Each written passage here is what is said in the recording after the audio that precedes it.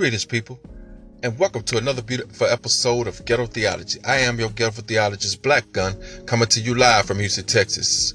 Well, the sun has disappeared and the rain is on its way, but our souls are vigilant because we are the revolution. How you doing today, people, on this Tuesday morning?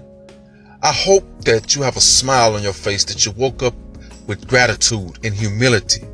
Because, see, today we're finna get into the topic of the miseducation of the Negro.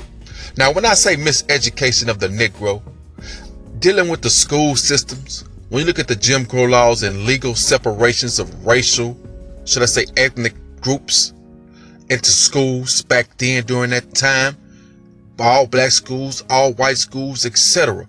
The whites had a better education than the blacks, so the blacks didn't get the updated school text, they got the leftovers, so they was always a step behind. So they always tried to keep us down mentally, but we were so strong that we always fought for our rights. When you look at the incident that happened in North Carolina, when they did the sit-in protest, when they went to the dining area, they throwing mustard and ketchup on them, because they're black and niggas shouldn't be in here. They did that, and it went from 4 to thousands. It went to a thing across the country to where blacks were doing sit-ins to let people know that we deserve to be here.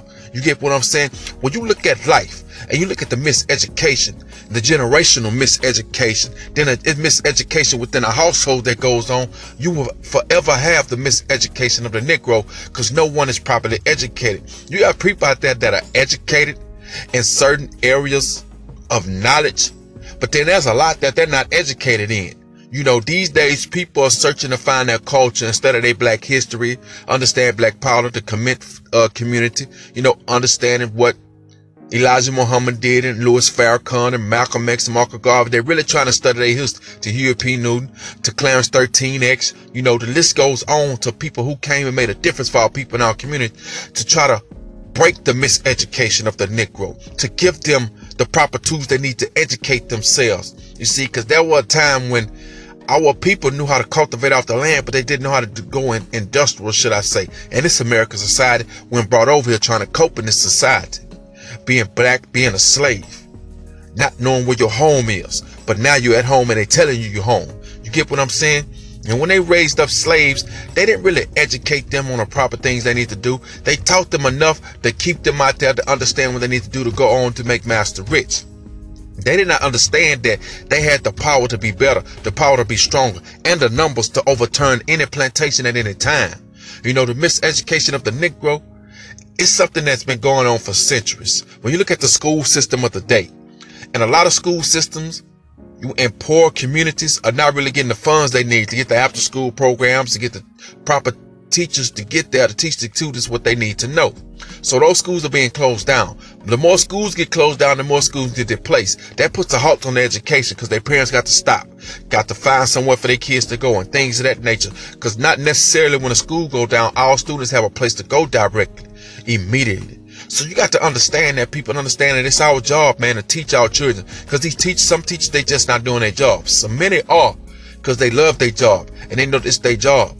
But then when you look at the average individual that's teaching, they're there to get a check and do their daily, teach these kids the curriculum, but the curriculum is not really up to date. They're still updating school texts in schools. So the miseducation will continue to go on. And when you got kids dropping out of school in 7th and 8th grade, being a black male in this society, that goes against them. Then they go out there and they get in the streets, get some strikes. That goes against them. The miseducation continue to goes on because they think this is life.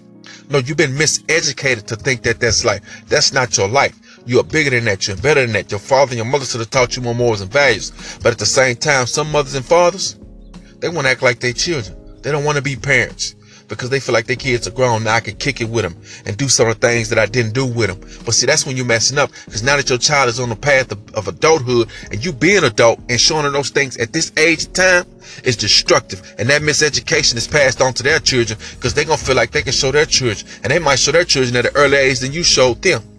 Like a gangbanger or a drug dealer or a bad biatch, however you want to put it. But at the end of the day, man, we need to understand that the miseducation of the Negro is destructive in the black community, and we need to find ways to correct it and make our lives better, make our people better by properly educating them, giving them the tools that they need to be successful in this society. So they know, stay humble, stay blessed. Have a good day, people. And I'm your host, Black Gun, signing off. Peace.